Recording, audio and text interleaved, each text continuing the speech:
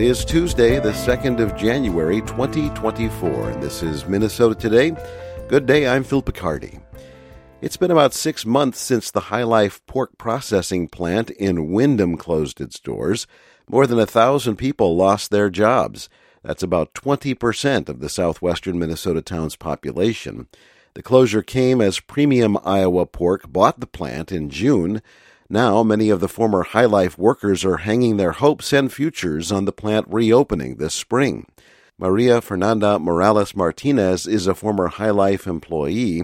She's been out of work since the summer and hopes for relief once Premium opens. Pues he escuchado que la nueva planta que compró HyLife. I've heard that the new plant that bought HyLife is a bigger company, so I hope it does give good results since it's difficult to live here without a job. Premium Iowa Pork has not said whether it plans to rehire any of the former plant workers. Minnesota Congressman Dean Phillips' presidential campaign faces a key test 3 weeks from today when New Hampshire Democrats vote in their presidential primary.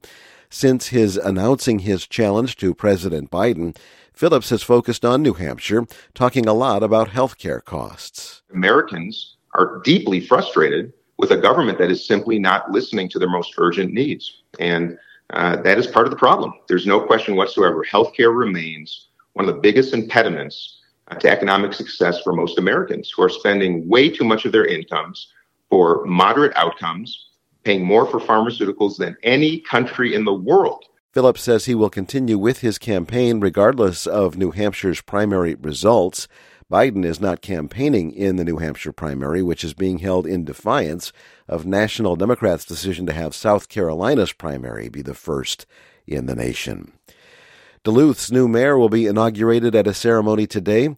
Roger Reinert defeated two-term incumbent Emily Larson in November's election. Reinert is a former Duluth City Council member and state legislator. He campaigned on a message of strengthening core services in the city. A historically warm and snowless December is taking a toll on small businesses across northern Minnesota that depend on winter tourists. Dan Crocker reports. Peter McClelland owns White Wilderness Sled Dog Adventures 30 miles outside Ely. With no snow on the ground, he's had to lay off 8 employees and cancel all trips through at least January 7th. Running a sled dog business like this is a labor of love. You do it because you want to. It's great to share this with the guests that come up, but you do not make enough money to really be able to weather this kind of disaster. McClelland has run his business for nearly 30 years. He says the week after Christmas is typically his busiest. And we've never not been able to run trips then. I think the latest we've ever run a trip before is December 21st. Elsewhere, bars and restaurants and other businesses that rely on snowmobilers, ice anglers, and skiers are also hurting. I'm Dan Crocker. The Minnesota Farm Bureau is organizing a first urban agriculture conference for later this month in St. Paul. Its agenda was developed from meetings with about 30 urban ag groups in the Twin Cities. Organizers say its focus will be land access, water access, and access to financing. In sports, the Timberwolves lost to the Knicks yesterday in New York, 112-106. Julius Randle led the Knicks with 39 points. Anthony Edwards tossed in 35 for the Wolves. They host the New Orleans Pelicans tomorrow. The Minnesota Wild host the Calgary Flames tonight in St. Paul. The Wild will be without 2 more key players. Goalie Philip Gustafson and forward Kirill Kaprizov will miss time with injuries. In the weather forecast, cloudy skies today, a chance of snow north, high temperatures upper 20s to low 30s.